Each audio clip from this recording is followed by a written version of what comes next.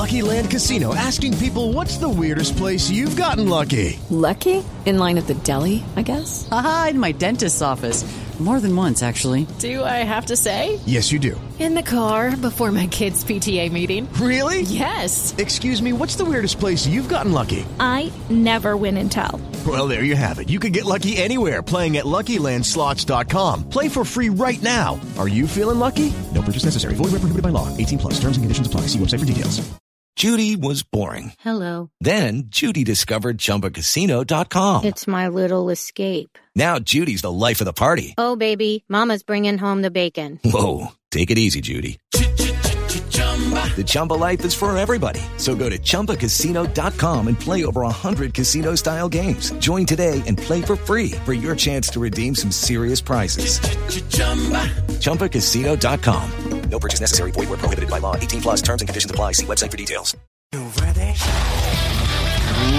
Ladies and gentlemen, welcome to Eat, Sleep, Suplex, Retweet.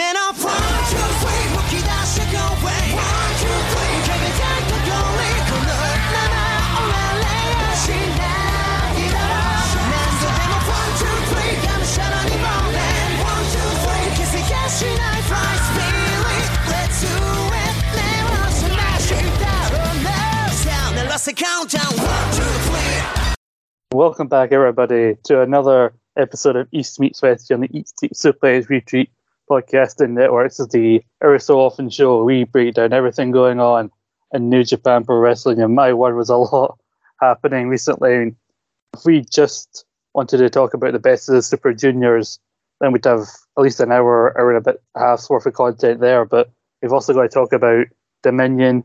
We'll briefly sail by, look at the window at Resurgence, and we got to look ahead to some matches that have already been announced for Forbidden Door. So, plenty to delve into, just the way we like it.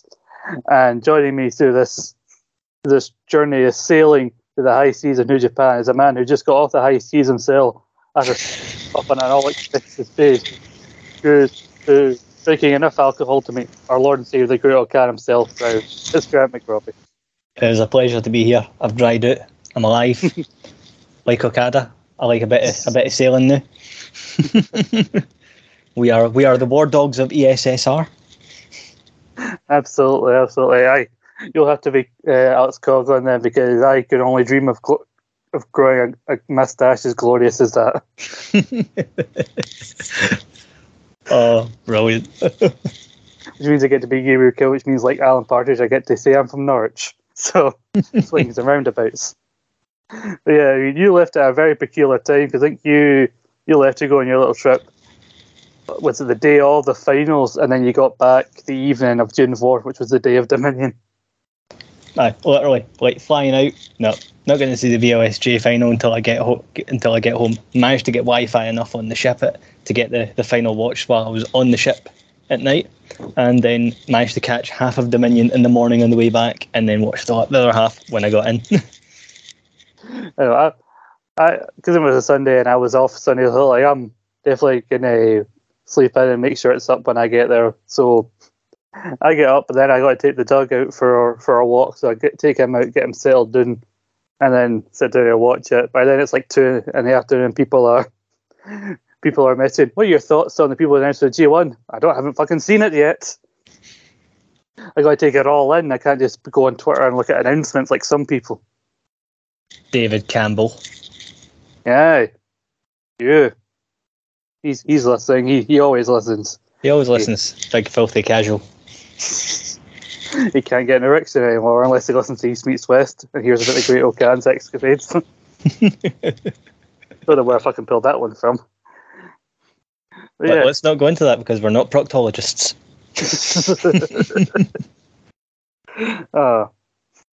If you are, make sure your hands are suitably covered. Maybe taped up like the Great Okan. But the best of the Super Juniors, we'll delve right into that. Big tournament, a lot of shows back to back to back. Like sometimes these guys had like 3-4 days in a row of block matches, no pre-G tags this year. So more than the last couple of years, you have a test of endurance as they usually are with these round robin tournament formats. So it means there's very little filler. It wasn't until the very end of the tournament we got separate nights for A block and B block. That was to determine the two who would go through. And then we had semis, and then the semis on the 26th, finals on the 28th, and then that's when we got tag matches on the undercard to move us along to Dominion. I think, Grant, I'm not saying this in a critical way of the two men who went through, because what we like to do with these tournament breakdowns is look at the two people who made it to the final, look at their journey, and then we'll look at everything else after that. You look at everyone in Block A and everyone in Block B, even look back to our preview of the tournament in the last episode, you could think of a million different combinations of people from A Block and B Block who could fight each other in the final. I don't think Titan and Master Water was the final everyone was expecting. No, this was definitely Ghetto looking on Twitter and going, right, how can I fuck with everyone this time? And he well and truly found a way to do it by like teasing us with a potential final, which in my mind would have been absolutely mind-blowing. Teasing us. Absolute dirty bastard. I know. I think we were looking at the big players, your Kishidas, your Ishimoris, Mike Bailey, Desperado, praying and hoping that Hiromu didn't win it for a fifth year in a row or whatever Mary's on now, and win it as champion. But I think the whole point of this tournament and the way they've done it is these two it was like the first and second highest point scores in each round fight, and then they fight someone from the next one. So these two were both the second place in each block. So I think it was a case of the theme of the tournament. Everyone's focused on the big players. Well, these two are quietly stacking up win after win after win. And then the two second place people actually end up going through to the final. So it was a really smart way, when you think of it, to subvert expectations. Yeah, totally subverting expectations by, as you say, putting your second place guy in each one against the first place of the other block, and then just going, you thought you were going to get Mike Bailey and Desperado, but guess what? You're not. I mean, there's still time at some point to get that, but I hold out hope. So sadly, Desperado, who was the person I was kind of pulling for, saying like I didn't feel like if he doesn't win it this year, he might never win it as junior because he's done everything else. But alas, he didn't. But let's look at both men's tournaments. We'll start with Master Watto, because I did have him pegged as a potential second place person to maybe go to the semis, because he seemed to be really high on Watto ever since he got that one over Ishimori last year. But I did not have him pegged to win, especially when I saw he was going to go up against Mike Bailey. But what did you make of Master Watto's tournament? Watto, let's face it, he had an absolutely phenomenal run in the tournament with his only two losses coming to Desperado and Yo. And he had a pretty, I mean, looking at his block, he had a couple of giveaways like Boucher and really well Kanemaru, but fucking hell, I mean, he just went and tore through everyone. Absolutely incredible. Mm-hmm. Yeah, I really like. It seems to have been a slow burn with him since we've started going back into cheering crowds, because he had him beat Ishimori in that non-title match, go on to Wrestle Kingdom in the forward where it even looked like at certain points he could actually win the title, and then he comes over the best juniors and has a run better than anyone was expecting. Personally, my favourite match of his was the main event match. I believe it was maybe on the 19th of May, where he fought Robbie Eagles, because the Eagles was on commentary like a day or so before it came. I just saw him be like, I don't know what it is about him. I just can't stand that guy. And so yeah, two guys who legit felt like they legit didn't like each other, just going hell for leather. Aye, I would agree with you on that. It was an absolutely stellar match. Really, Watto has been, we've talked about it quite a few times in the past, and it's kind of felt like he came back with the whole way of the Grand Master. It's like, what is the way of the Grand Master? Then he had really piss poor booking at points. Mm-hmm. Then he's coming out of nowhere and just absolutely fucking went through the competition. It's like, where's this guy been hiding? No, it does feel like they had big plans for him in the junior division, like from the beginning. But the fact that the way circumstances panned out, they did have to come out in front of no fans, and just I think that stopped them a little bit. But then with cheering crowds, then they went full force with him, and you even hear it as the tournament went on. There were very loud Watto chants throughout the tournament. But like you said, like losing to like Desperado is not a bad way to go, especially given that Desperado was going to be in the finals or semi-finals as well.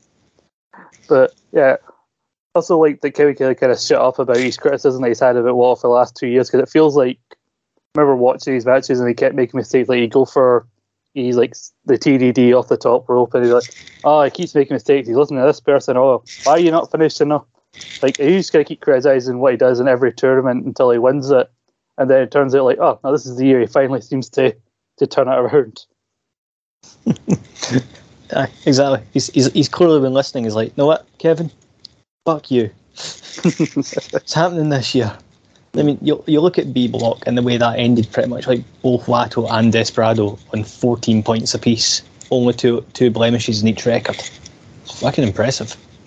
I know, and considering you had Kanemaru, who recently got a solid shot against Hiromu, you had Akira, who you can tell are going to do great things with in the future, and you had Robbie Eagles, or junior heavyweight champion, as well as some guys in the Stuart block who weren't going to win it, but you could tell they were basically, this was maybe their showcase, and I'm talking about your Clark Connors and your Dan Maloney's.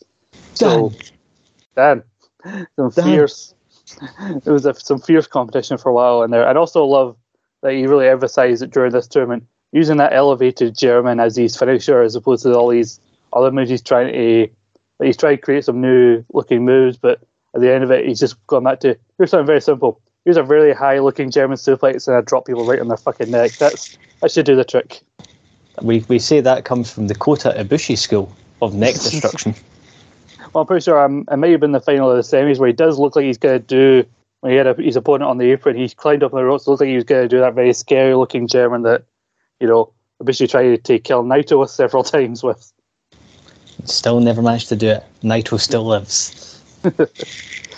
But then we go over to Titan in A Block and talk about competition in that one, because you also had, like, it seemed to be a 3-horse race for most of it, and neither of those 3 horses were Titan. It was Leo, Bailey, and Ishimori.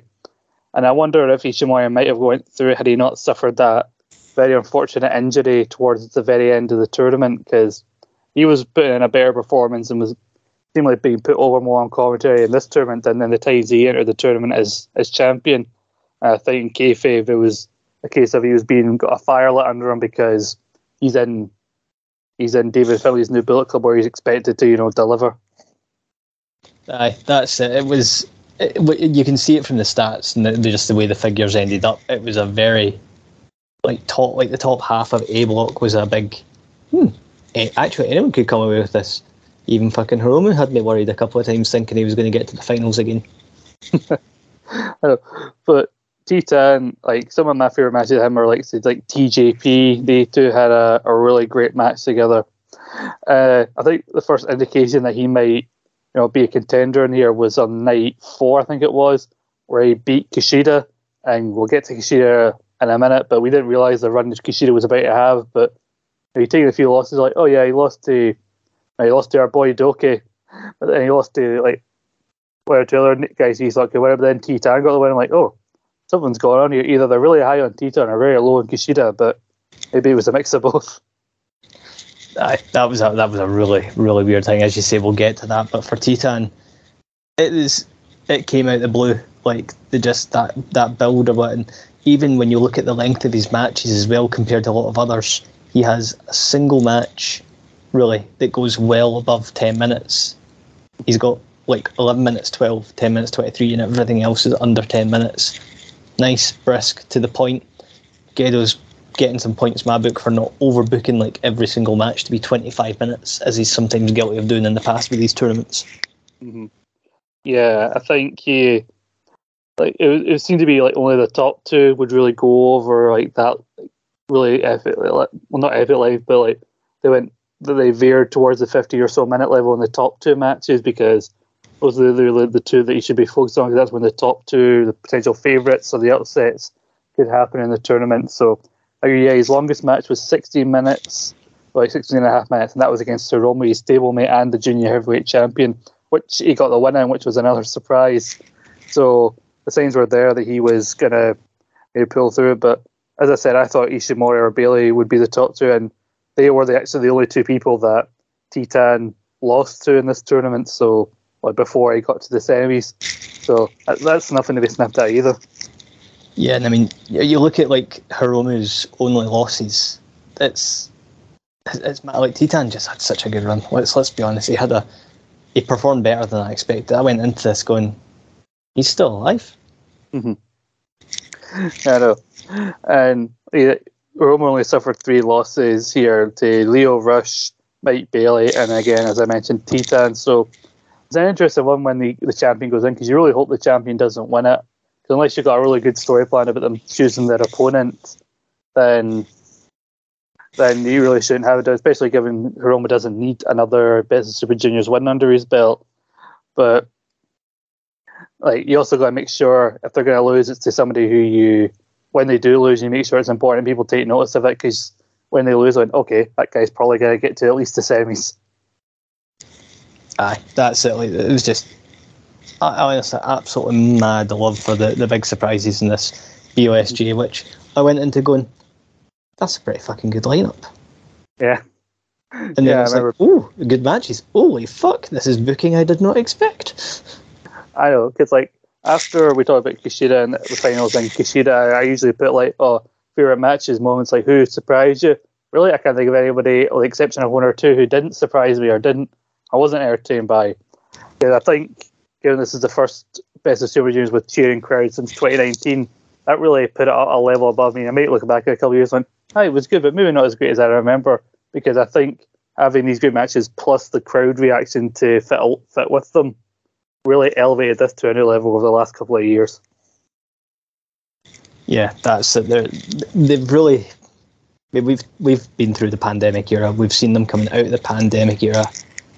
There's something about this year in particular feels to be one of the best they've had in a long time in regards to how this year has panned out for big shows, the tournaments so far. This is, honestly, it's just, we were spoiled with this tournament. We really were.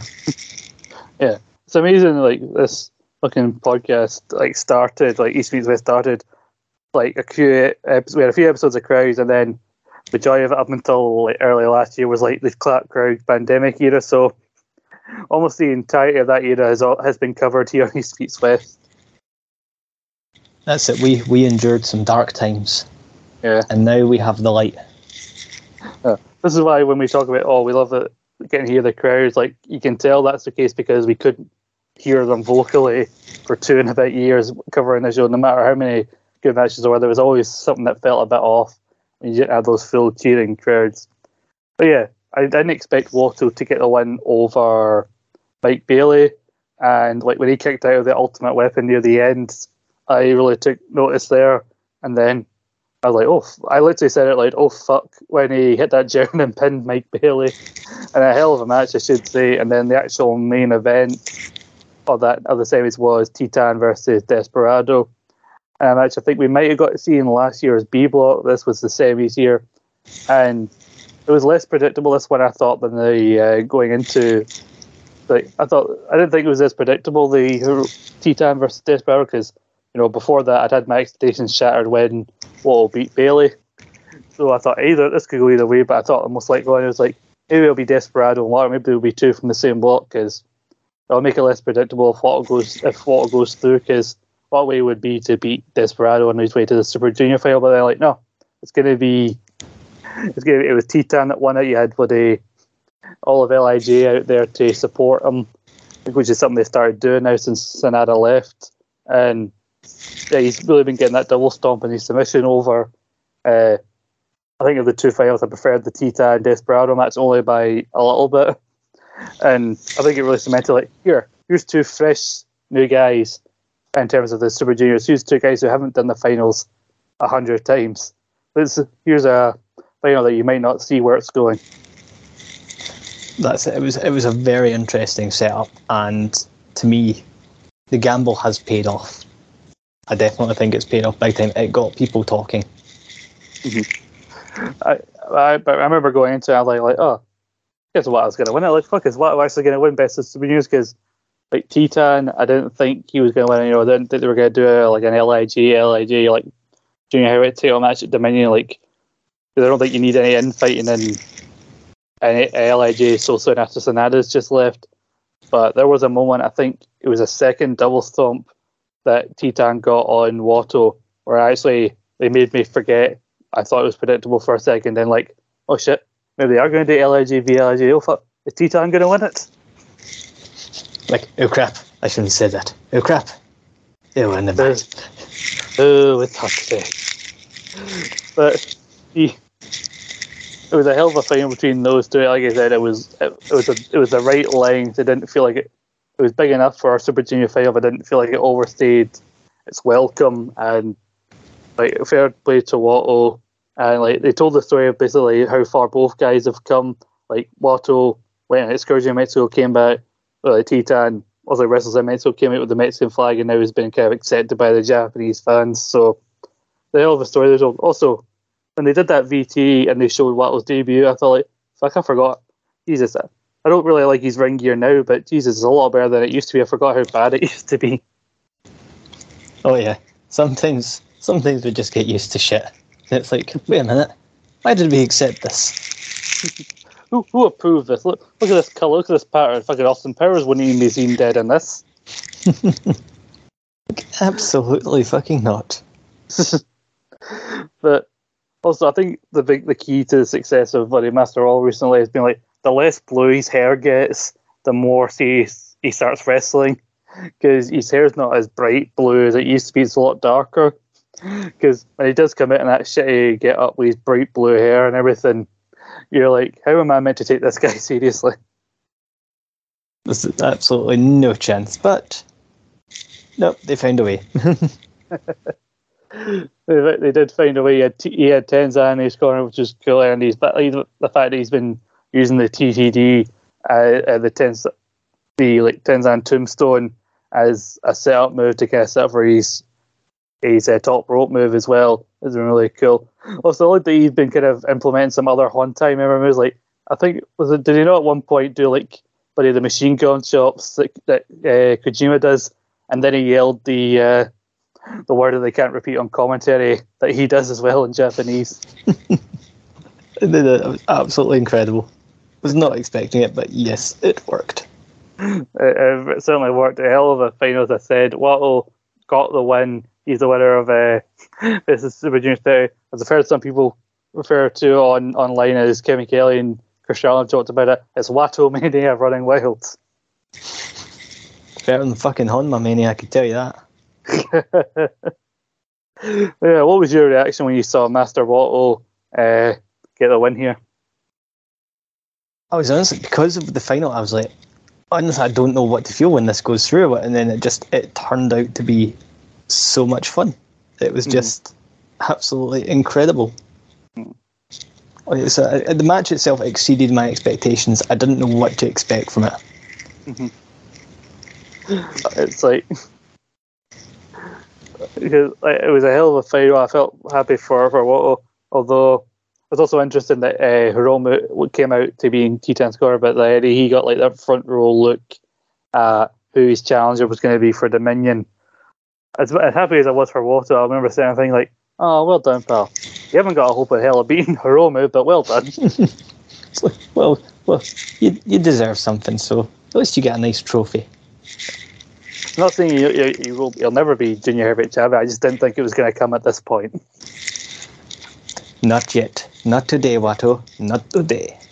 It is amazing because I think Kevin Kelly even pointed out on commentary that like his last Best of Super Juniors, like in 2022, came into it as one half of the junior tag champs, but didn't have the best performance. And then, like less than a month after the tournament, he and Buddy Kushida, Taguchi dropped the tag titles to Catch 22. So he's come a long way in that since last year. It's really good when you can actually see the long-term, multi-year development of characters, and which used to be something that New Japan was really good at, and I'm glad to see they're seemingly getting back to that. Aye, definitely. this has been a good turnaround for a lot of people, and some of the newer guys that are showing up as well, definitely making a good presence right from the get-go. So, it's exciting. We've got people getting payoffs now. We've got potential setups for what I could see years to come, looking particularly at Akira, for example. So it's big. Yeah. Not to jump to Dominion, but there was a line that Kevin Kelly said on commentary at Dominion that I want to repeat here because it'll nicely take us into our next bit of this Super Juniors coverage. What the hell has happened to Kushida? Yes, we need to talk about that because what the actual fuck? This man was the benchmark for juniors after Liger, pretty much. Mm-hmm. And a tournament that also includes Taguchi, no offense Taguchi, but your whole seriousness thing was not as intriguing as you might have hoped. I found most of your matches fairly boring. A tournament that featured Taguchi, Sho, and people like that. Fucking Kushida was the first one to be mathematically eliminated in this tournament, which is like, I popped when Doki beat him on night one in Corrigan Hall because Doki. I thought for a brief second it's Doki's year. This is Doki's year, and he beat him in like 8.5 minutes as well. Then he lost to like Leo Rush and that. I'm like, okay, that's fair enough. Then he lost to Tita. I'm like, huh, interesting. He finally got a win over Mike Bailey. He's like on his fourth or fifth match in, so that was not a good sign for his run. But I thought maybe, as Kevin Kelly pointed out, well, maybe he'll do a Yo a couple of years ago and lose his first couple and then go on a hell of a run and get to the semis. Nope.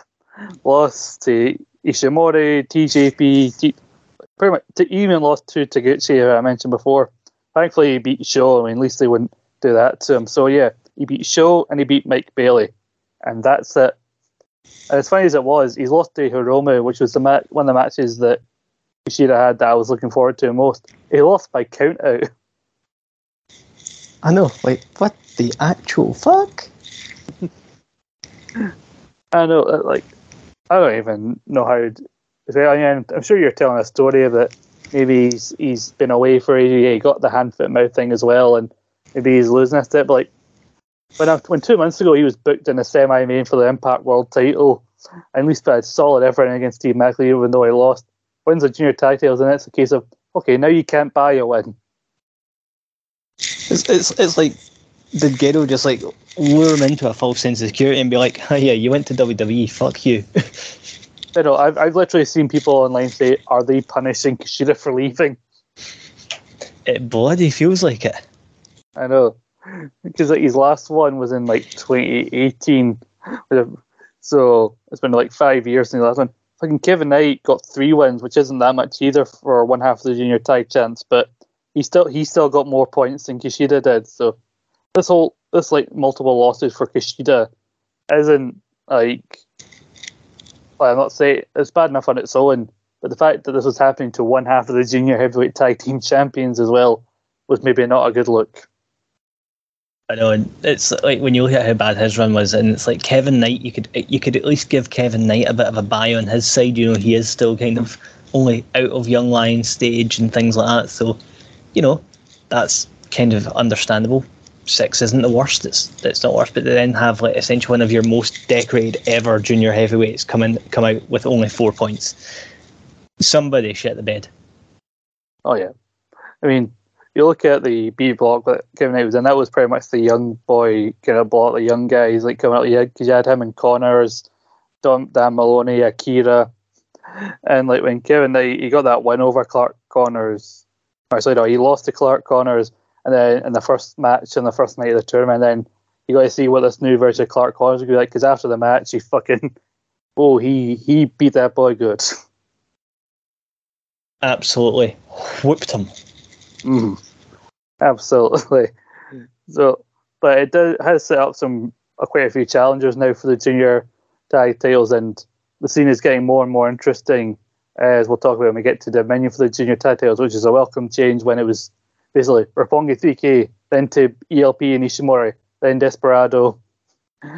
then Desperado and Canamaro, rinse repeat between those three for like at least a good 6 months or so that we had like in 2021 or so. So I'm happy for that, but we'll come back to them. And at least with these many new teams, but a Super Junior Italy should be a belter this year. Oh yes, definitely. But like, let's look at everybody else here. Like, we'll not go everybody's individual run because I don't think we have the time for that. But as I said, there were very few people who didn't impress me other than like your Kishidas, your Taguchis. They kept trying to tease you that Sho would see the error of his ways, but that never happened. But I was really hoping that he'd split him with Evil. I was really hoping. They'll lure me into a false insecurity, the bastards. Especially with that match with him and Ishimori as well, that's even I bought into that one.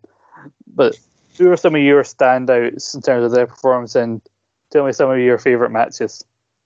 For standouts, I have to say Akira had a really fucking good tournament for me in regards to his match quality. While he didn't get that many wins in particular, even though it was a long match, I absolutely fucking loved his match with Desperado. Absolutely loved it. And also Leo Rush, I have to give him. Fantastic. And him vs Bailey. Holy shit. That was the one I was looking forward to when I seen those two in the same line, especially as it went on and you saw that these two had started becoming two of the leaders in the terms of the pack and their points. You're thinking, okay, this is a case of like whoever you goes through in this match, you're potentially going to win this thing for the A block. And it very nearly became Mike Bailey, but yeah, I was very much impressed with Leo Rush and Mike Bailey. Although I was a big fan of Impact Wrestling, I was very excited to see what Mike Bailey would get up to. And I like that New Japan have been keeping this partnership with Impact Wrestling. They bring their guys over, but they make sure they don't look too weak. You had like Ace Austin coming over, he had a solid performance in the Super Juniors when he was X Division champion. Him and Bay reached the finals of Super J Cup, the Tag Cup.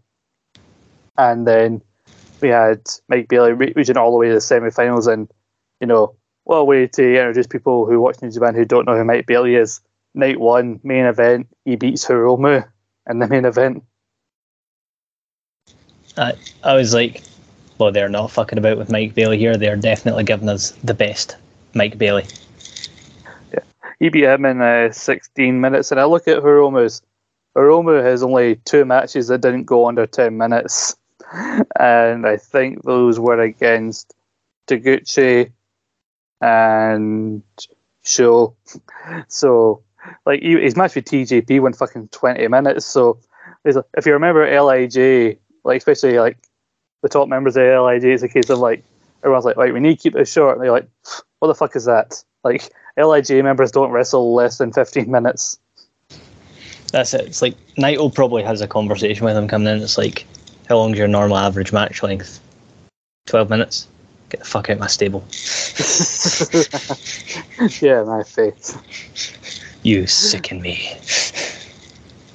But I mean, Mike Bailey, he had done stuff with DDT, but he hadn't worked with New Japan before this, which in Japan, we've seen him in the US shows, so I was excited to see him. And like Kevin Kelly really put him over, and one great stat was like he before he entered the tournament, he was on like 67 wins in the last 365 days, because he's like pretty much everywhere. Like, he doesn't just do Impact, he goes to all sorts of different like independent companies, because he's been making it for a lost time now that he's allowed in the US. And Kevin Kelly puts it as like, there are some wrestlers in New Japan who in their career they don't have 67 singles wins, but he's got it in the last year. It's absolutely nuts, man. Like, you look at things like Bailey, it's like, oh, here's a Mania weekend. I wonder what Mike Bailey's going to do. Oh, 7 matches in about 4 fucking days. and they really set him up as the tournament period, because not only can he wrestle multiple matches in a short space of time, he can wrestle multiple matches in a day. So, if anything, going into this, even though this is his first Super Juniors, he was probably more well conditioned for this kind of tournament than guys who have done this multiple times, like Taguchi and Hiromu. That's like Mike Bailey is, to me, one of the best juniors there is in the planet currently. He's got an exciting style, which rather than relying on that high flying, flashy stuff, I like his use of strikes. His double knee thing, and that's fucking horrific looking. Yeah. And like that kick he hits to Hiromu on the final night, on the first night in the main event before he sets up the Ultimate, Jesus, like, quote Chris Tucker and very, you're getting that the fuck out. It used to look like it. TJP, somebody I want to give a shout out to because I've taken the piss out of him every so often for good reason. I mean, man, you're nearly 40 and you still look like you're an emo. Like, sort your head out, pal. But I forget, especially when this tournament comes around, how good in ring he is. I think this tag team with Akira and the team in United Empire has really like rejuvenated TJP in a lot of ways, and like his matches with like Titan and bloody Kushida were like among some of my favourites of his. Aye, definitely. I feel robbed that we never got the Ishimori match, because I reckon that would have been an absolute barnstormer as well. But yeah, I mean, for all the fact that we do take the piss out of TJP being the unofficial fifth member of Fall Out Boy, it's hard now. The man, I mean, even all the way back to Cruiserweight Classic, I was never sold in his gimmick back then at the Cruiserweight Classic, but it was undeniable. The man could fucking wrestle, and wrestle good. Yeah, even when he showed up in the Cruiser Classic, I remember him. All I remember is like, oh yeah, the guy who randomly got revealed as Suicide. Like, he's always been Suicide. Like, no, he hasn't. Everybody knows he's like the third or fourth guy who's Suicide at this point. One of also randomly my favorite match of DGP's was his match against Doki, because by this point, I don't know why, but this was a match I really felt Doki could win. He'd been improving upon his point average every year, and I'm like, come on, you're not just anybody now, Doki. You're one of 5 guys. You can do this. Just 5 guys. Why did he and Kamaro keep ending up in the open match? Because it felt like 8 or 9 times out of 10 when I sat down to watch a show for the Best Super Juniors after the big opening promo package. The first thing you hear is Takemichi Michinoku going, "So what?" So what? Yeah. What would it sound like if Takemichi could try to do an impression of Zack Sabre Jr.? Seems to be the way I went there. But speaking of just 5 guys, one of my favourite matches from B Block was the semi-main event of the first night, Kanemaru versus Desperado, who for a brief moment before the match I almost forgot, oh yeah, these guys aren't stalemates anymore, so not that they would have held back before, but this will be even more interesting. That's it, the brotherhood is over and the divorce is settled. It's time to batter fuck at each other.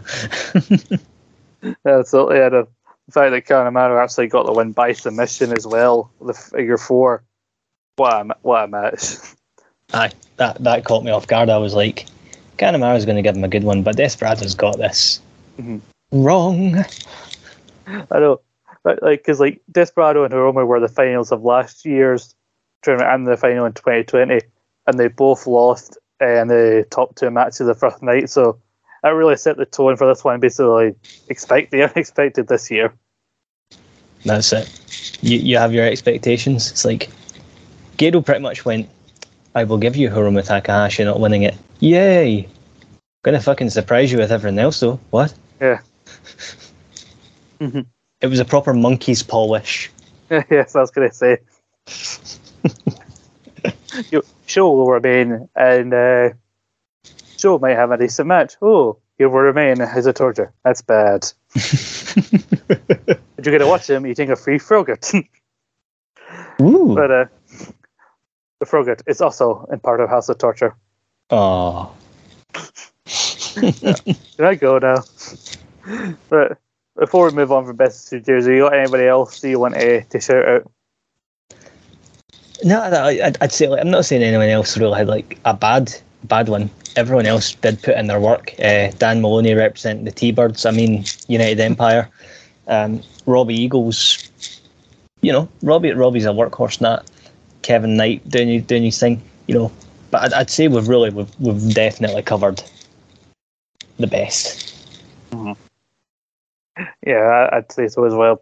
Robbie did put a hell of an effort in the B block. It's really good to see him more frequently, and he seems to be having a lot more fun with R&T and DK than he did in Chaos. And I remember watching him come out with Fujita, and I have a feeling that these two will be a team in Super Junior Tag League, and then they'll send Fujita off on a elite excursion. Like maybe Zach will take him over to the UK or go with Robbie to like Australia, and then come back and be a proper lad as part of TMDK. That's it. TMDK. One the lads. On the lads. But to take a brief bit, so we won't focus on Resurgence that much because I only watched 3 matches from it, if I'm honest with you. But we had the tournament. The big headline is the tournament to crown the first ever strong women's champion, where we had Mercedes Moné defeat Stephanie Vacour in the first round, and then Momokogo lost to Willow Nightingale in another first round match. I mean, some sections of the Walter Pyramid where they were doing this didn't look as full, but they were very loud, especially when Mercedes came out. You could clearly tell there were people there to see her. So whatever you might think of Mercedes, outside the ring or whatever, or she might not be one of your favourites, she's clearly a draw with these US shows because that place was fucking loud when she came out. But it seems like she was planned to win, but they may have called an audible because she suffered a nasty looking ankle injury when she did a dive to the outside. They quickly rushed into the finish, and Willow Nightingale, with the move, I didn't realise it was called a Saskatchewan sit-out powerbomb. Babe with the powerbomb. She hits that on Mercedes to win the strong openweight championship, women's championship. Yeah, you could tell it was definitely the audible. Willow's still relatively, she's quite well loved amongst the AEW crowd and that, and she is someone that I think's got long-term potential. Mercedes, it doesn't matter how much people can slag her off and that, the woman is a draw, can't deny it. Anyone tries saying she's not, speaking out their arse. I know. Looking every so often, Ian Riccoboni just casually goes, star of the Mandalorian. Like, he, and just that one-off reference is putting more effort into mentioning that she was in Mandalorian than WWE ever did, which still baffles me. It's absolutely wild, but she's doing a thing, and to me she's in that category of wrestlers where even if you don't like them, you cannot deny if you put that person's name in the card, you will sell tickets. Oh yeah, and sorry, just go back to WWE not promoting her in the Mandalorian, probably because there's so many stories about how pop culture illiterate buddy Vince McMahon is. Imagine he's like Ron Swanson when he hears about her being in Star Wars. Is Star Wars the one with the little wizard boy? Or if you want to go for another great Star Wars reference, Peter Capaldi in the thick of it. Oh yeah, he's got the space hairdresser. He's got the pal that the fucking pedal bin. Lego. They're all made of fucking Lego. Star Wars. That's it. He's pals with a cowboy and a teddy bear. He wants to shag his sister. His dad's a robot. There you go. We've managed to fit a Peter Capaldi reference into East Meets West. And I would have it no other way. But yeah, it's really good for Willow to get this kind of accolade, and I'm sure they'll maybe set up a rematch between her and Mercedes when she gets better, whenever that will be. We don't know, but speedy recovery to her. She's already got fitted a defense in there on Championship Friday, also otherwise known as Please Watch Rampage. It still means something. It's still good. On a show that also had bloody Shibata defending the pure title against Lee Moriarty and Zack Sabre Jr. giving bloody Action Andretti's probably his best match ever for the TV title. And she defended it successfully against Emi Sakura. And apparently at the recent Ring of Honor taping, she called out Athena for a future title shot, so she could be a double champion at some point, which is good because if she's not doing anything in AEW, then having her go to Ring of Honor and do Japan and the US shows and try to build a division there. Hell, even let her go for a Stardom and defend that belt. So basically, all the doors have just opened now for Willow Nightingale after this. Yeah, that's it. There's I'll give it on the side. That little Friday Night Champions thing. It was actually a decent episode of Rampage. Fucking brilliant. So I've not had a chance to see the full thing. I did watch the Zack Sabre Jr. match, and then I saw a clip. I really want to watch the AAA title match of Dralistico Commander and El Hijo de Vikingo. All I've seen is that bit where they keep dropping down and basically people ripping the piss out of it. Which I'll give it. funny as fuck. Yeah, it does look a bit odd. I'll grant you, but I think out of all of them, Commander seems to be the one. Commander and Vikingo out of everybody seem to be the one who keep making their moves look slightly too choreographed, and then poor Joystickle gets dragged into it. It's like, no, bring it back down. Okay, yes, boss. Yeah. Like, I remember those stories like people like GDP and Macho Man used to write down their matches beat for beat, but there are clips that I saw of this match. It looks like they're like, okay, bit 1, you remember bit 2, right? Set up for that one, right? Here we go. That's it. Into bit 3 and jazz hands. I won't keep on that train any further, otherwise I'll sound like fucking Jim Cornette, old man yelling at Cloud. And you never want that. So we also had at Resurgence the main talking points was Kenta regaining the strong title because okay. I don't see why we had to do the quick swap anyway, but I'm happy to see Kenta with a belt, and apparently he beat Nick Wayne for the Defy Championship recently, which I'm assuming is basically freeing up Nick Wayne because I'm pretty sure he turns 18 in a month and he'll be right on AEW as soon as he does. Yep, that sounds about right. Because I might why give it to Hikuleo just to put it back like that, but you know, whatever. I know. And it's not that they don't have plans for Hikuleo, because like both he and Kenta spoilers will be in the G1, so it's not as if they're both busy and can't defend it. Like, they're both going to be in that tournament, so I don't think it really matters between the two who carries the belt into the G1. It'd be different if one of them wasn't going to be in it, because you remember they took it off Tom Lawler right before he went into the G1. Aye, that's it. So it just doesn't make any sense, you know. And at the end of the strong titles, they just seem to be there now. Yeah, as of we talked about that a lot in the last episode.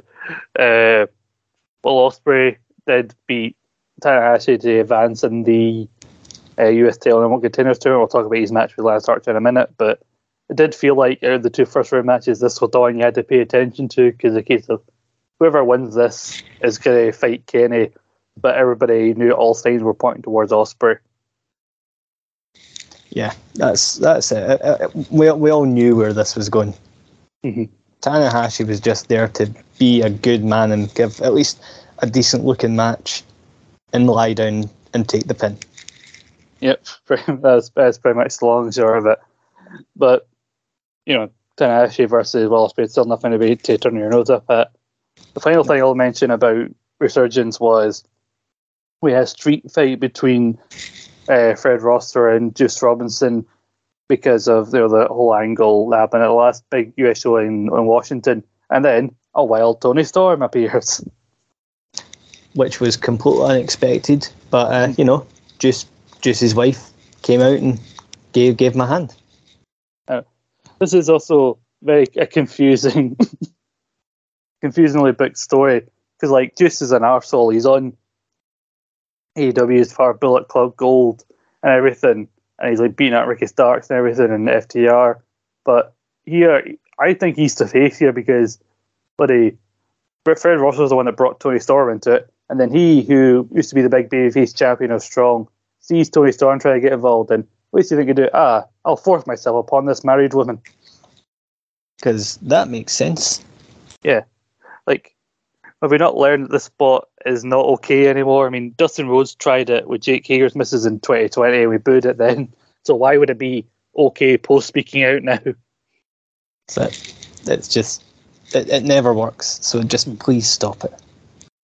I mean, I don't have any proof of this. I was wondering why Fred Rosser, I thought actually they might take a chance on him and put him in the G1, but in my conspiracy theory world, they thought nah, he doesn't deserve it after actions like that. Absolutely not. Get him right to fuck. Yeah, we regret to inform you that Fred Ross has been sent to 6 weeks of sensitivity training. Anyway, onto the big one, this thing we will talk about, because Security Genesis was unbelievable, and I can't even decide which one I like more between that and Dominion, and I think that's a good problem to have, because there was a big normal contenders match, 8-man tag, and then just title match. And even the fact that even the 8-man tag didn't feel filler in any way.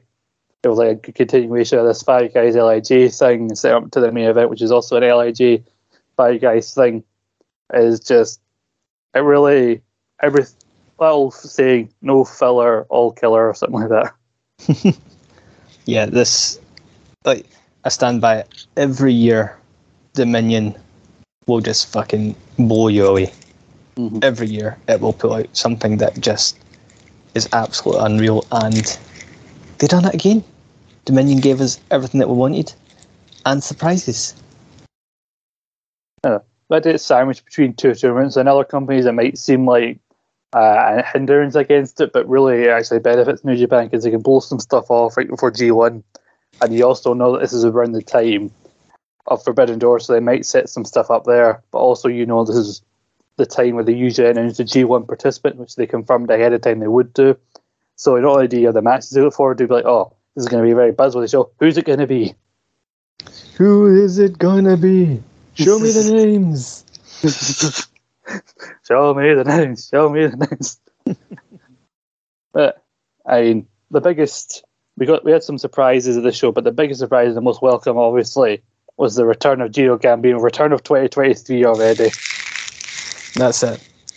Wrestling has peaked. Cancel all wrestling going forwards. It's never going to get better. Alright. Your Forbidden Doors, your Collisions, fuck your CM Punk. I don't care if he comes back. The real second coming was here at Dominion when Gino Gambino returned. And to witness a glorious Doki Choki. The Doki Choki. Kevin. The Doki Choki, Kevin. You got to briefly see him as some guys are brawling past the guardrail, and fair play to Gino for losing a considerable amount of weight as well. They joke about him slimming down for Super Juniors, which he even are like, oh, I'll never get to 100 kilos, but he's looking good now. He's fucking getting close to it by the looks of it. I was like, holy shit, he is looking absolutely brilliant. I know. What a guy. But we do open the show with a very quick, I think it was only like 8 minutes, Archer versus Will Ospreay, and one hell of a match, which we knew the winner of, but Archer looked cool with his entrance mask, and you know, I've said it before when we talked about in the G1, but Archer just goes to a new level. He puts on a different kind of show when he goes to Japan, and it's cool because of how pissed off he is about not being used in AEW. That's it. It's like, for fuck's sake, I'm off to Japan. Fuck you. Like, Tony Khan slats in the back of it. He just like, you're not being used. That's it. Back to Dominion. That's it. Fuck this. I'm out here. Yeah. I like to think he imagines every time he goes to Japan, every person he sets in the ring with in his mind is Tony Khan. Just walking around the ring, just absolutely clapping bloody young lions as he goes. That's it. Just bang, bang, bang, bang.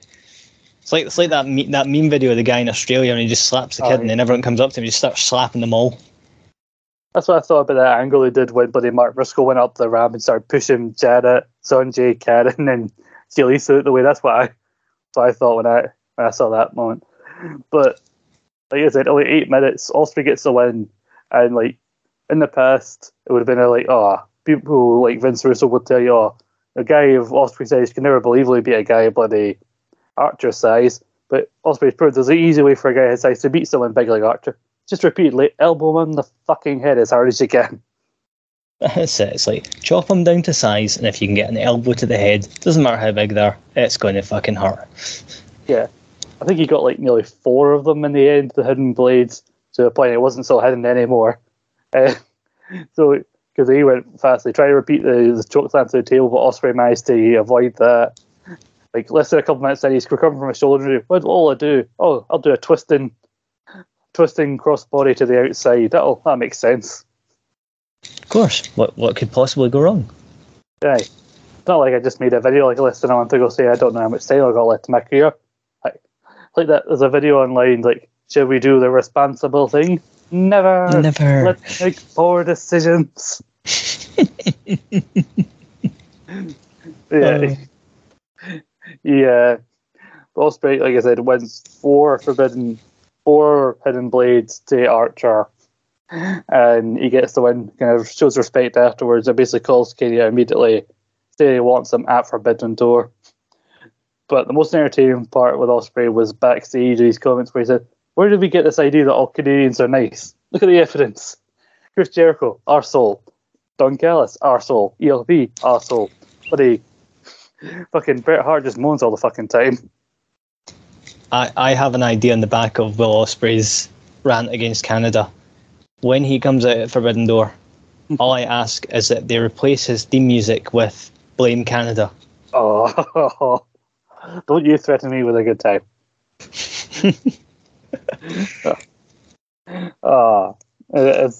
I'd be looking amazing. I would actually lose my shit. Imagine them just having a wee mini orchestra like they had for the South Park concerts, and it'd be like, we're getting an orchestral version of Elevated? No. Blame Canada.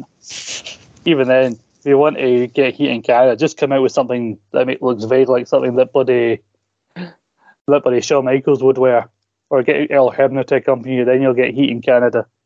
Oh, that's good. That's good.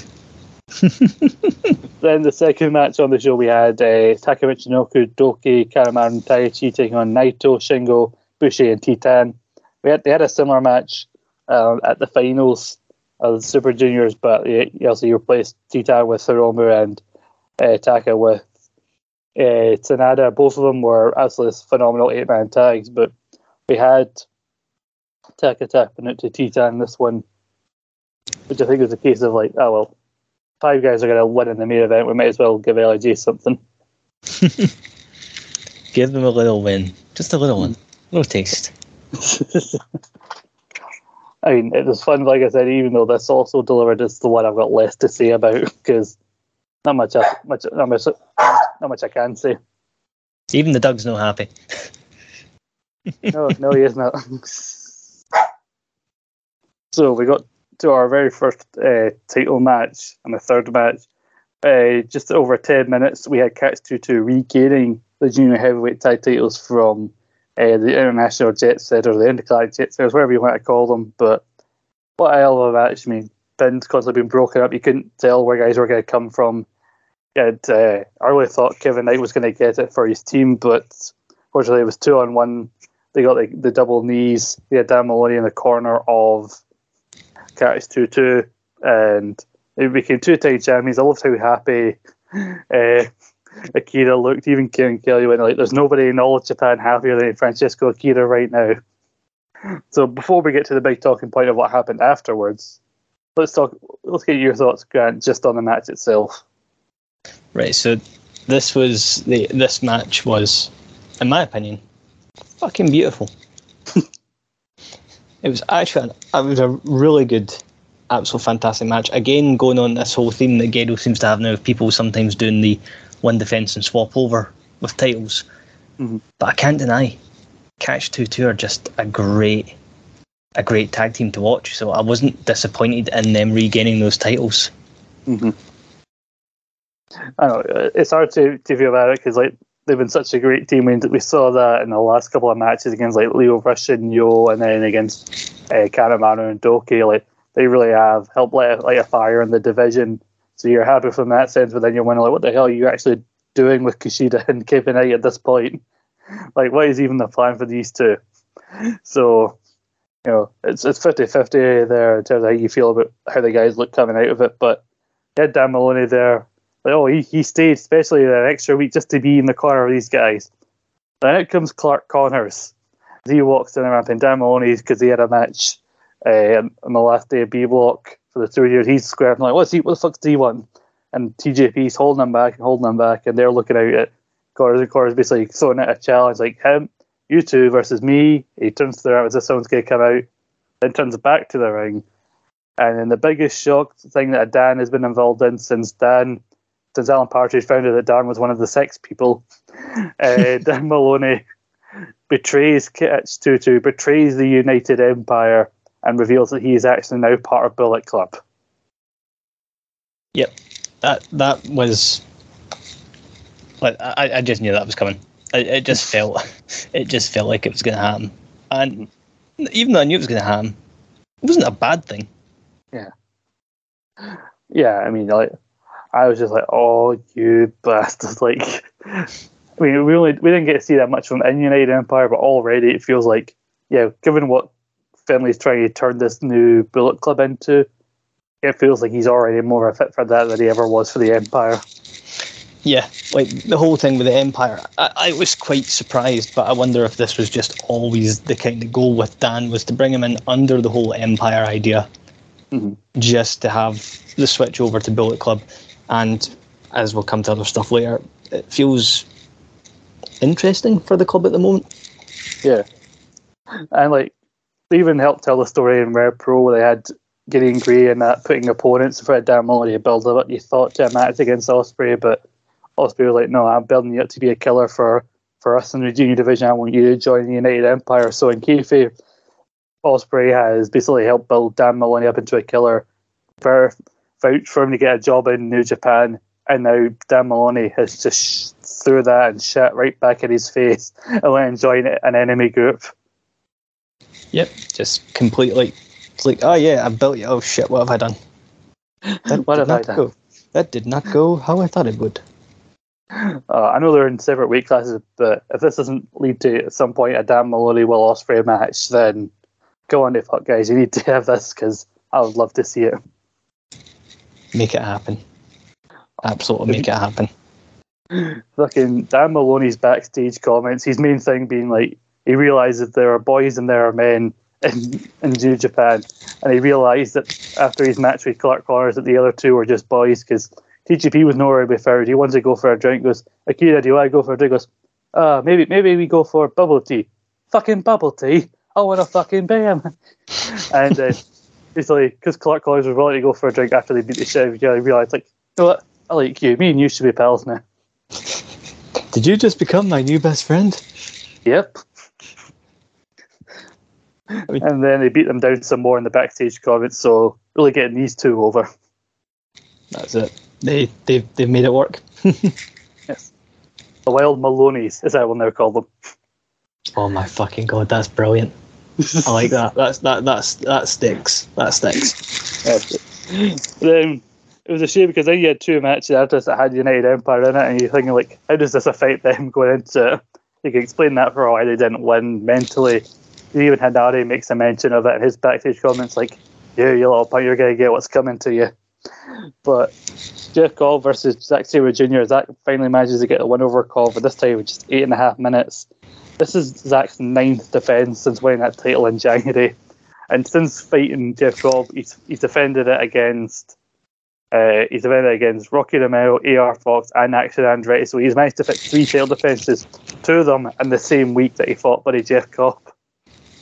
Aye, honestly, fucking ZSJ is just fucking workhorse.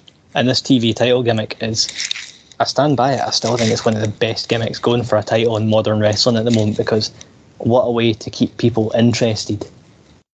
Just nice, quick, 50 minutes maximum. That's it. We're not going to take any more than a break at your work. Fucking perfect. I know, like, say what you want about the design of the belt and the idea of, like, New Japan maybe having too many titles, but you can't deny these matches are delivered. Zack's working fucking overtime to make it feel like one of the most important belts going right now. And hell of a match. It felt like a very blinking realistic kind of match compared to what else we got on the card. It was a really good, like, change of pace after that bloody junior heavyweight title, and the emotion of the betrayal of Dan Maloney. You got like, oh, here's a big quick match between these two. He's clearly learned, and he managed to get the win now with his superior techers. But also, like, at the same time, he's been in Ring of Honor quoting bloody Blackadder where he tells Samoan Joseph he's got a cunning plan. But because he did talk in his backstage comments, like, Forbidden Door, got a few ideas for Forbidden Door. I mean, it's not even a Forbidden Door anymore, like a naughty door. But it does feel like all signs are pointing to Joe versus Zack Sabre Jr. At Forbidden Door, which really, given that Joe is meant to be representing AEW as well, this is a feud entirely built on Ring of Honor. I don't even think the hardcores of both companies are even watching right now. Yeah, the whole idea of ZSJ vs Joe is, don't get me wrong, it's an appealing match, but the build to it, as you say, is done in a very, very weird way that to me makes no sense. And we will come to a match, but I still feel Forbidden Door, while I'm excited for one of the matches, I feel we've been robbed of another great one. Oh yeah, we gotta wait yet another year for a match that we really wanted to see. But then we go into a match that was going to be a triple threat featuring Aussie Open. Mark Davis is currently injured, so it was going to be just one-on-one between Yoshihashi and Goto versus House of Torture for both the Strong belts and the IWGP Tag belts. I think Okada and Hanari decided to force their way in because they want United Empire representation. So they teased me, they tickled the balls. Made you think that buddy Okada would get some gold once again in New Japan. After 13 minutes, they kept teasing you that Yujiro was going to steal the win for House of Torture.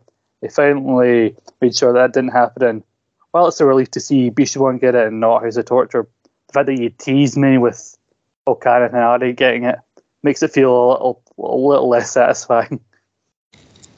Yeah, this was a match. Originally on paper, I was like, why did House of Torture have to be here? Come on, Bishamon. You dropped the belts. Leave it be. Aussie Open. Fucking brilliant. Absolutely. I was heartbroken with the news about Davis. So this match, it was still a fun match, but it just wasn't the match that I was looking forward to. Yeah. It's unfortunate, especially when they're getting on such a good roll with Aussie Open. But it's weird because, we've seen Bishamon be IWGP tag champs before. It is weird as fuck to see them holding the strong belts because I don't see them as a team that would challenge for those belts before. But another thing about Aussie Open though is Aussie Open are now all elite because apparently they did all this stuff in New Japan without a contract, and now they've been signed by Big TK. And they have said this doesn't mean that we're not going to be in Japan anymore. We will go after the tag titles again. It's also, you look at it when Davis is healthy, they can have that rematch with FTR, but this time potentially for the AEW tag titles. Yes, we need Aussie Open vs FTR again. It needs to happen. Yeah. Thankfully, from what I heard, I believe the knee injury that Mark Davis suffered is not one that needs surgery, much like Will Ospreay's recent injury. So, fingers crossed, it's not too long that we have to wait before Aussie Open. Hell, can you imagine if Aussie Open, FTR goes through Forbidden Door still champs, come all in Wembley, if Mark Davis is healthy enough, again, their last match was in the UK, Aussie Open formed in the UK, all in Wembley, FTR, Aussie Open 2.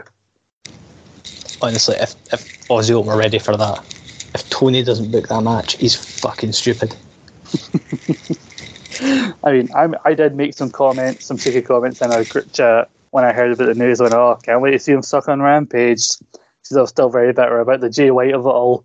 But having said that, he's already got off to a better start because the go-home Dynamite before Double or Nothing, he get it. Fletcher had an absolute belter against Orange Cassidy.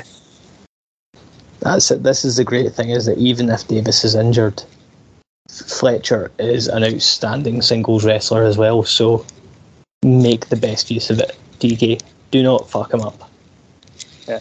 I mean, I want to see Aussie Open continue the tag team for as long as possible, get all the tag team accolades, but I have heard a lot of people also say about how much singles upside that Kyle Fletcher has, and people have even been comparing him to Will Ospreay and everything, which is obviously a very high praise. Absolutely outstanding ideas.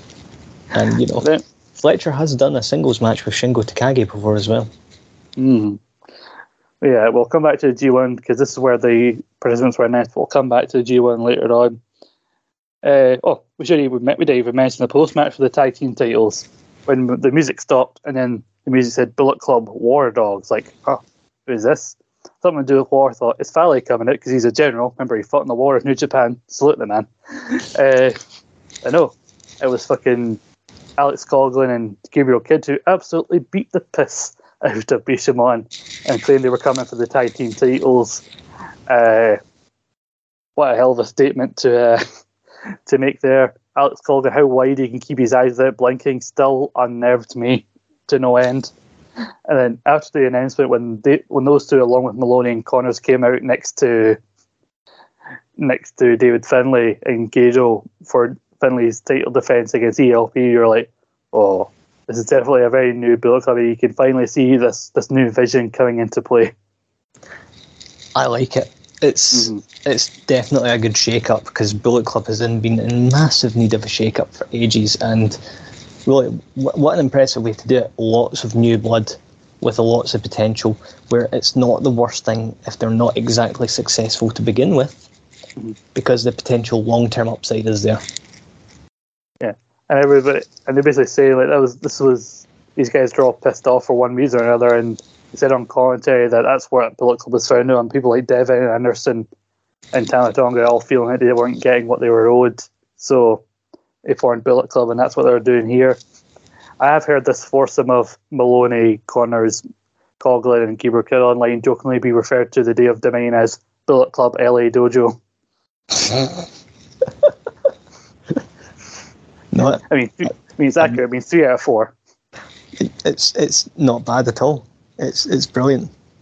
I know, but I mean this comes shortly after. I haven't going to get a chance to watch on Ring of Honor, but supposedly it was a battler between Shibata and Coughlin for the pure title. So if you continue this crossover, bloody getting Shibata showed to confront Finn, like, what have you done to my boys? What have you done to them, my boy? What have you done to my boy? He looks at DKC after bloody Connors battered him in Philadelphia, like, look how he massacred my boy. Yeah, good for these guys, getting this potential upside, like you said, and like clearly got some big plans for a couple of them, as we'll talk about with the G1.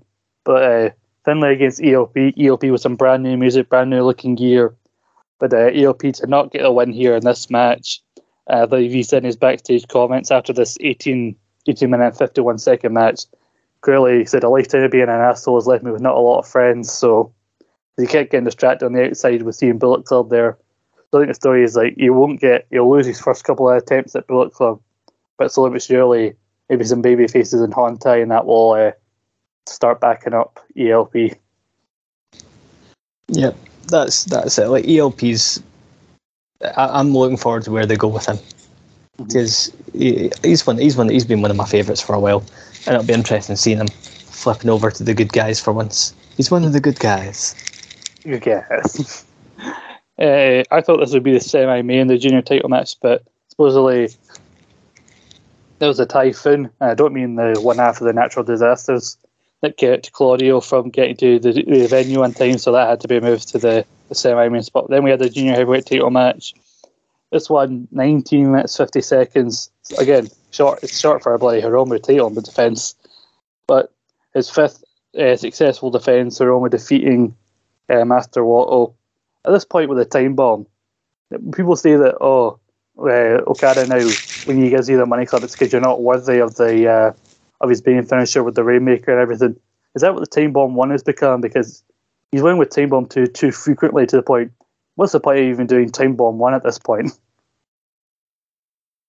That's it. It just like, I'm trying to remember someone else done something like this before, and it pissed me off. I was like, stop using your old finisher, fuck off with it, get it done with. I know.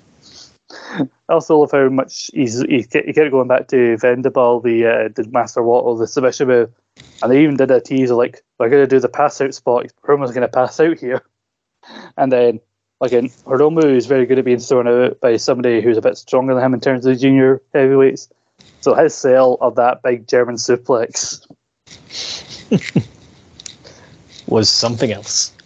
It was indeed something else. He even talked about Hiromu coming to Mexico to train for his comeback after injuring his neck and running into Master Wato and training with him. So they tried to give you as much of a story as possible here, much of a backstory between these two. I feel like this match, the finish was very similar to the main event's finish in that the challenger threw a lot at the champion to make them look credible in defeat. And then when they went for a big move once too often, the champion didn't worry about the move, signature, finish. Like, not waiting that much between moves, because he realised, like, this guy is throwing, I need to put him away now. That's it. It was the usual kind of it got, well, just the usual. They got caught out. It's a tried and trusted formula. It's not bad, but it was good. Very good. Hiromu, I'm very interested to see what happens with him while the G1's on. We got the All-Star Junior Festival in the US. We got that crossover show at Impact, so there's a chance you can revisit him and Bailey, since Bailey did beat him during the Super Junior, so Bailey, by New Japan logic, is owed a title shot. Yep, that's it. It's going to have to happen at some point. So, fit in. Sometimes I think that New Japan can go to the multi-man match, like tag match, well, once too often, but sometimes it produces absolute bangers, which is the case in this semi-main event with the big long entrance through the crowd for Claudio, Moxley, and Shota Umino taking on the Chaos team of, well, not technically Chaos because one is not in Chaos, but the team of Okada, Tanahashi, and Ishii for the 6-man titles. Like, I can't tell you how happy I was when I heard it was going to be Claudio as a third member, because Wheeler Yuta was teaming with Moxley and Shota Resurgence, so I thought, it's going to be that wee prick, isn't it? Because they wouldn't add Daniel's debut and Danielson debut in a bloody 6-man tag. And they went, Claudio Kiss, and you're like, oh, yes. Like, now we're talking the fucking business. Oh, and he looked great in this as well.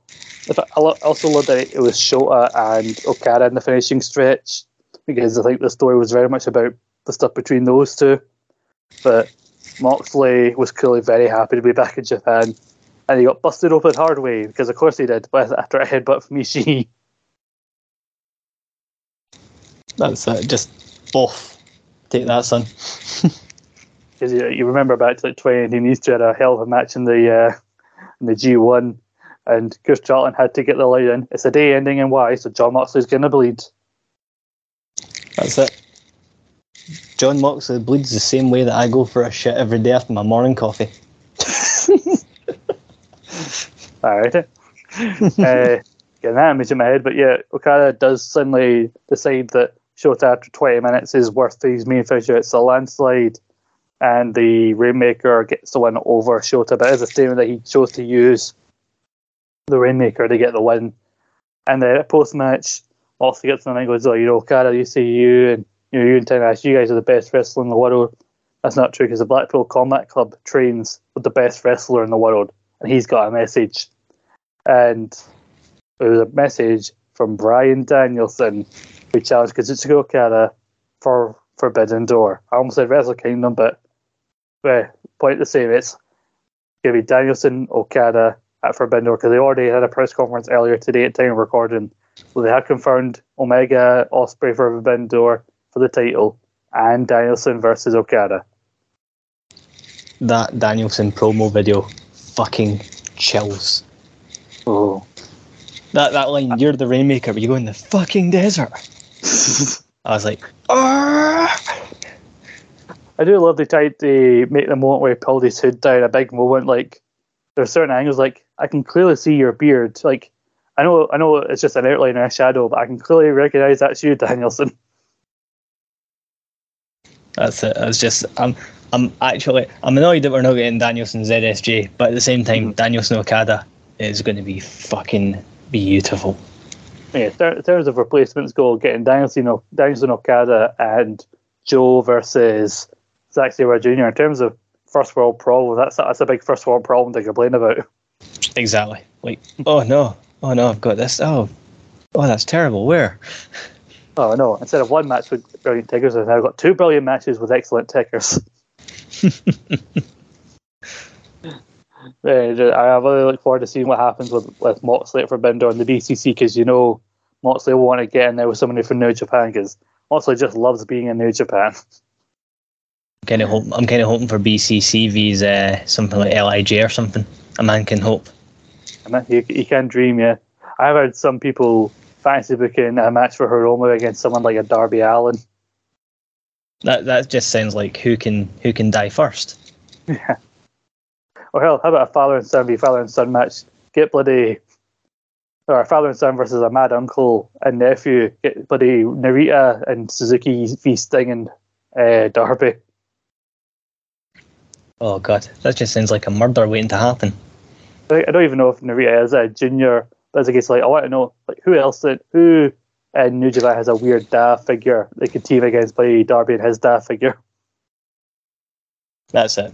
It has to be Shota and Moxley, definitely. Oh yeah, well, now that you mentioned that.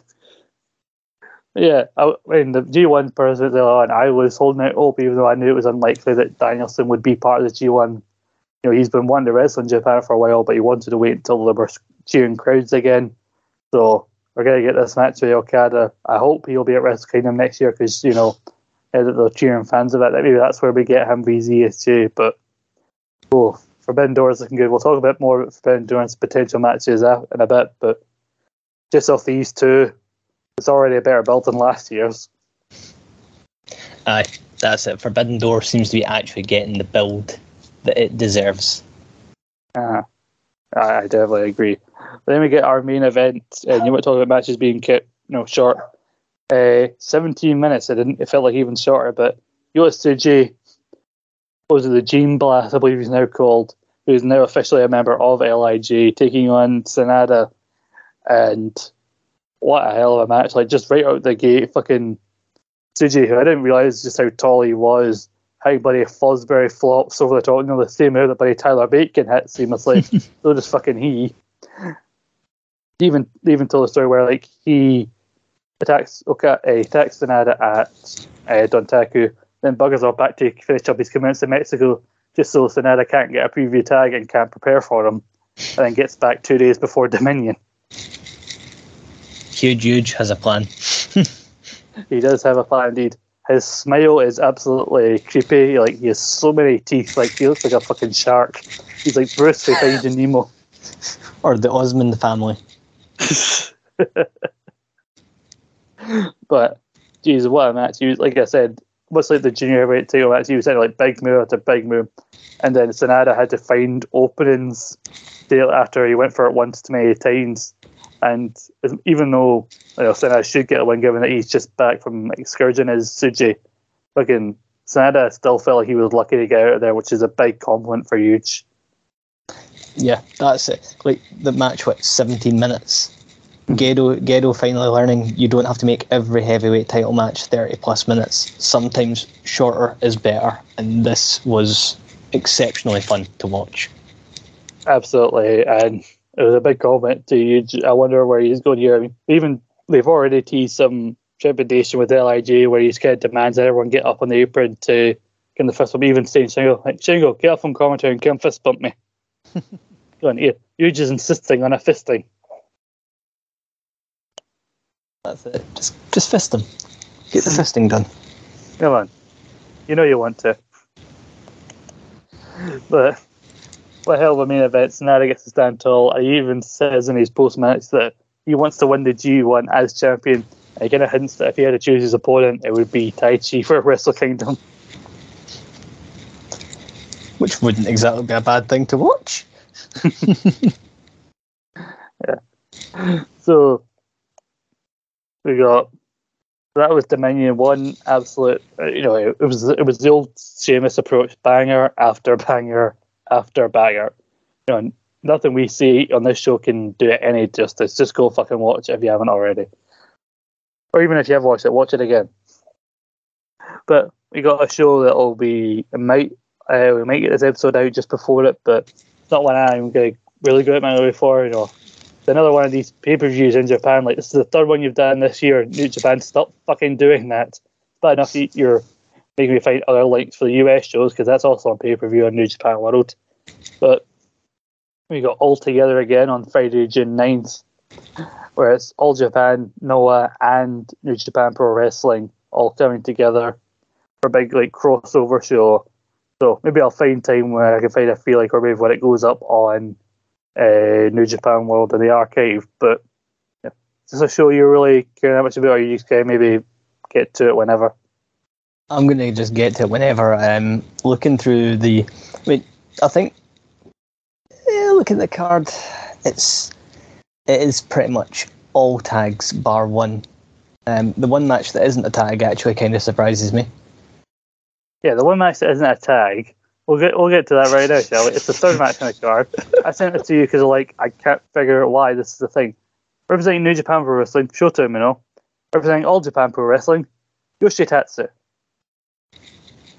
I was like, wait, what?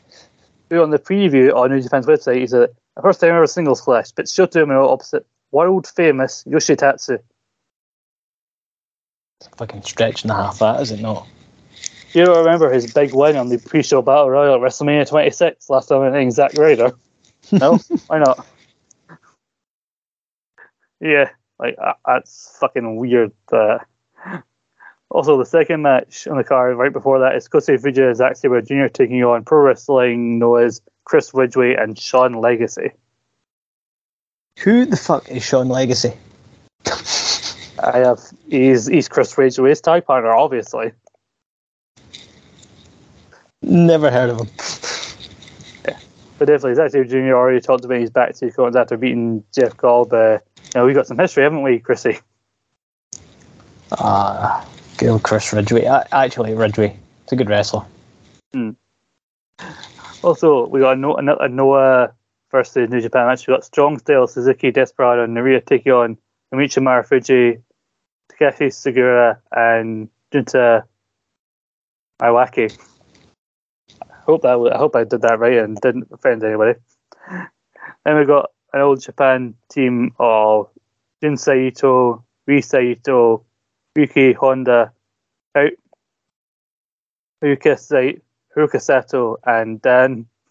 The last one just called Dan. Like, his first name is fucking Dan Tamura. Like, reading these names, I'm trying to be careful to pronounce because I don't know all Japan that well. Then the last person, Dan. Like, all right.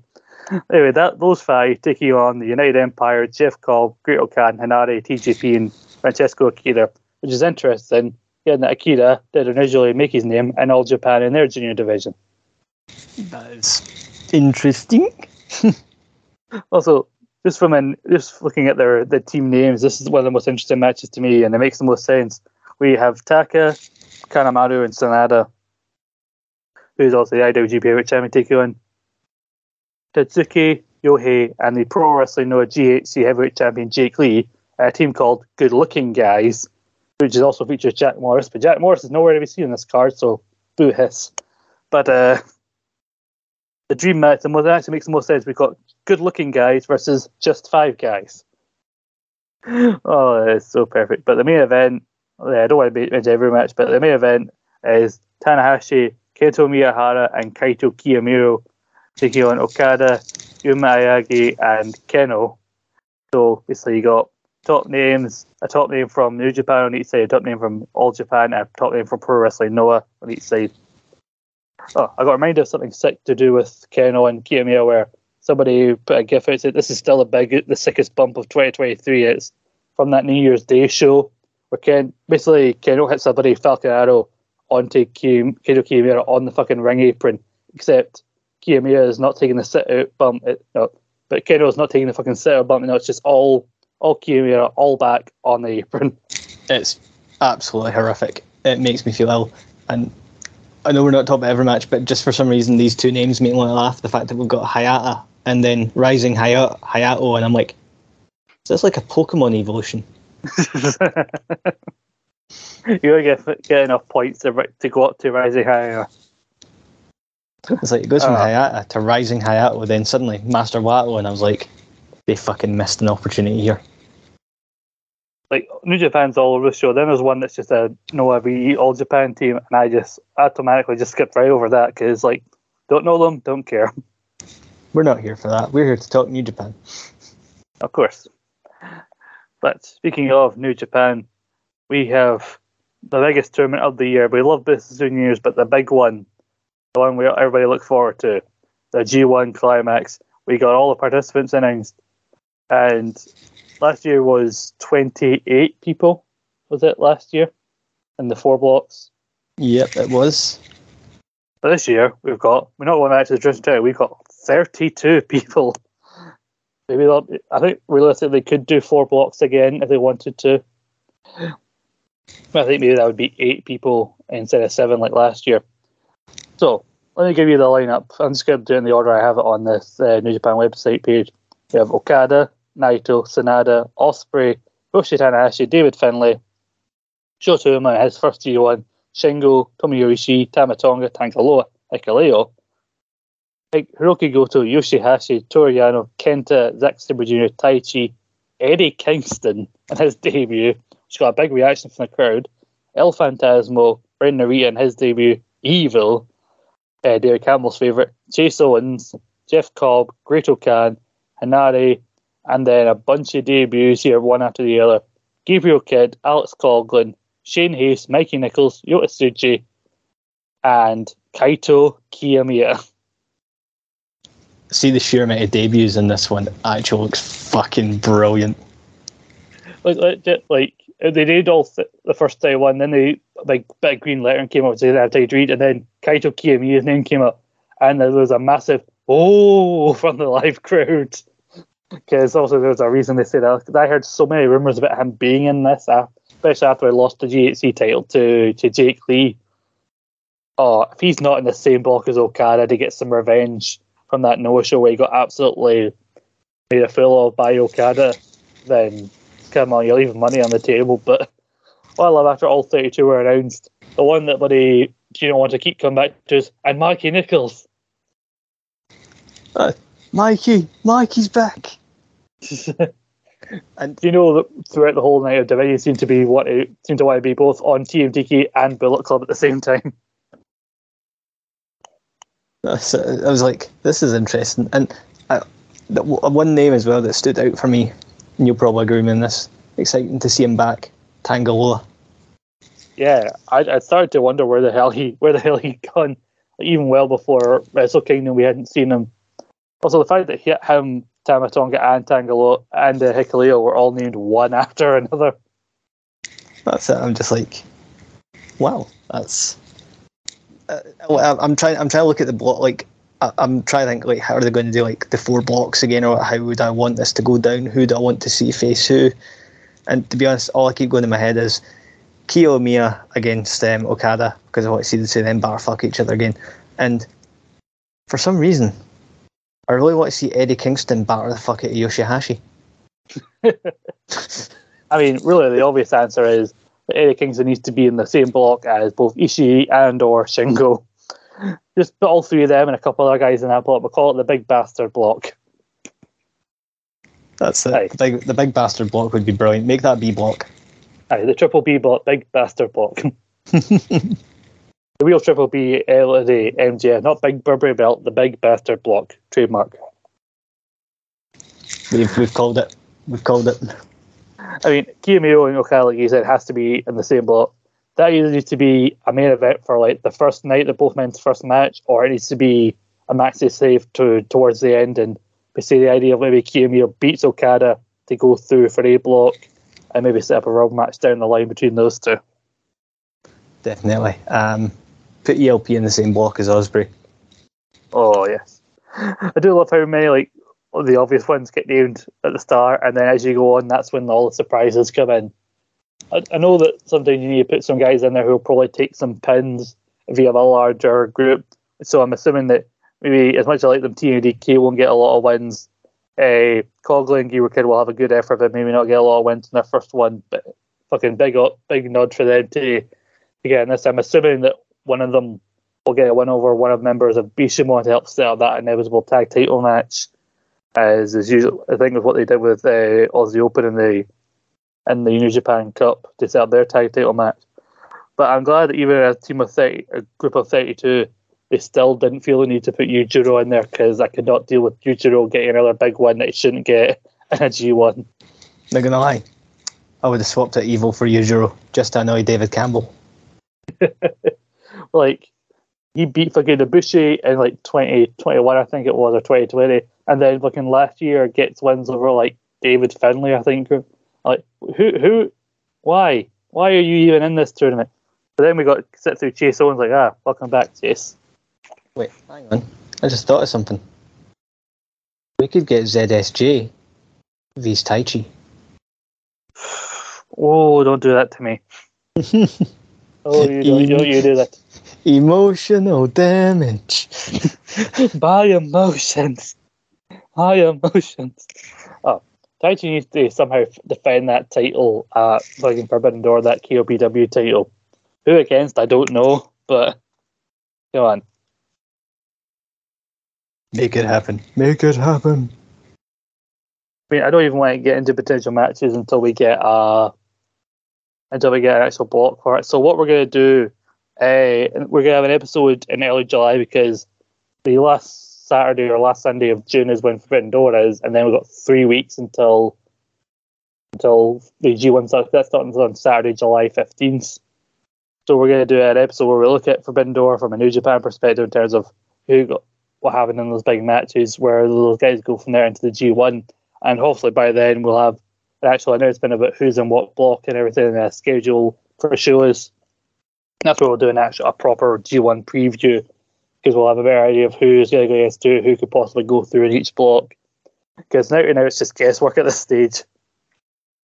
That's it. There's far too many variables between here and things getting sort of finalised. So we will be back with you people with the beautiful, beautiful G1 preview and the Forbidden Door fallout. Yes, absolutely. Because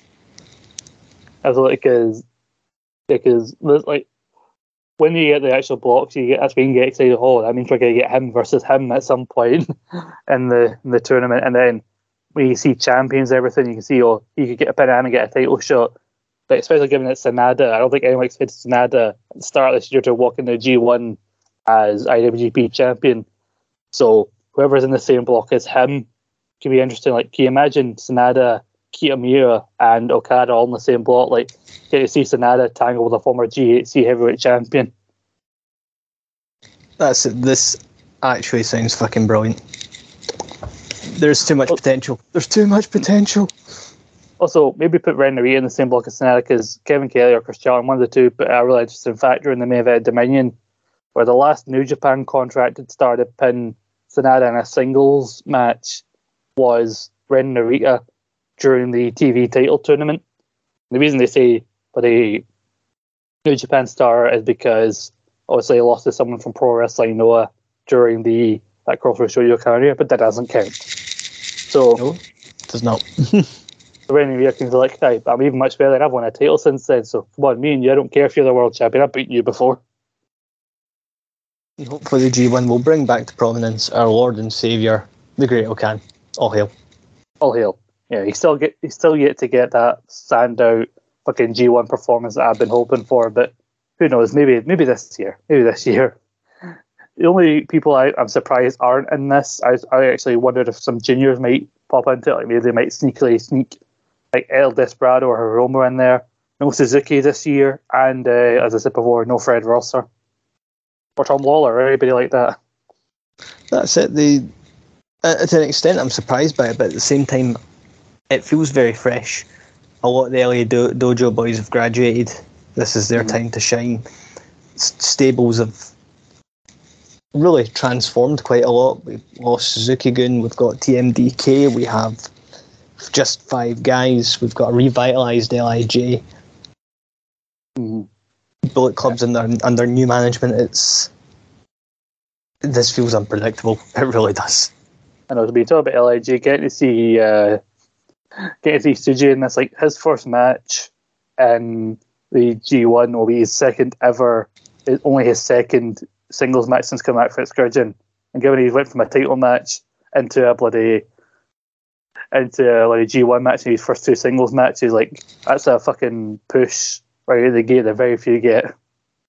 Aye, like even the likes of, well, I'd say like the last big debut we've had on that calibre of coming in and just making an impact was Jay White, and even then it was the Intercontinental Championship for Hiroshi Tanahashi. This is a different level. Then he went right to beating Omega for the US belt, like, because the promo package for the Dominion match was really hyping up. Like, could this be like when Okada came back and beat Tanahashi? And hell, they talk about how, basically, I know it's funny they're going to take Canada where we used to call it Bizarro World. That's what Osaka is for New Japan, because they tend to go off the beaten track and cheer the person they're maybe not supposed to. Because there were a lot of loud cheers for Tsuji during that title match. Oh yeah, that's it. Like the huge got a big pop. Huge indeed. But we've been talking for close to an hour and 40 minutes. My voice is starting to go. We'll be back to break down the actual blocks when we have them, and that's when we can start to pinpoint who might win this thing. And we'll be back to hopefully talk about an absolutely outstanding Forbidden Door, because like even though it didn't have a great build last year, so many people talked about Forbidden Door as potentially one of the best AEW pay-per-views and even the best pay-per-view overall of last year. And so with a decent build, it can only go up from here. So we'll have a lot more to talk about next month. Oh, yes. And I cannot fucking wait. And then we'll have the G1, and then we're hot on the road. Every show is important because that means we're on the road to Wrestle Kingdom once again. Fucking hell, I can't believe it's already come around to that time again. Jesus. I know, where does the time go? Anyway, thank you for listening. Make sure to follow Eat Sleep SuplexRG at SuplexRG on Twitter, Facebook, Instagram, even TikTok as well. But like our community page, get involved in the conversation, answer the big question that gets posted up when Jack Graham remembers. For USSR Central, gets Rick answers read out on USSR Central every week. It comes out on a Wednesday, usually in a studio. We were in studio last week, we're not in one this week. But next week, studio time will resume. But keep it Saturday or live on Saturday, East meets West when we can get it. We're sometimes on a Tuesday, but sometimes you get moved out. This episode probably won't come out on a Tuesday, but you'll know that if you're listening to it right now. So we'll see what happens. Stay tuned for our, as Grant said, our Forbidden Door Faller and G1 preview coming soon. We might even have a guest for that. We're working on something. But until then, make sure to follow the podcast, like us on any other podcasting platform you can get your podcast. And until then, Grant, this has been a long, long discussion about a hectic month, and we wouldn't have it any other way, but I am fucking shattered. That's been an absolute pleasure. And yeah, I can roll on next month. Sports Social Podcast Network. Hello, it is Ryan, and we could all use an extra bright spot in our day, couldn't we? Just to make up for things like sitting in traffic, doing the dishes, counting your steps, all the mundane stuff. That is why I'm such a big fan of Chumba Casino. Chumba Casino has all your favorite social casino-style games that you can play for free anytime, anywhere with daily bonuses. That should brighten your day a little. Actually, a lot. So sign up now at ChumbaCasino.com. That's ChumbaCasino.com. No purchase necessary. VGW Group. Void where prohibited by law. See terms and conditions. 18+.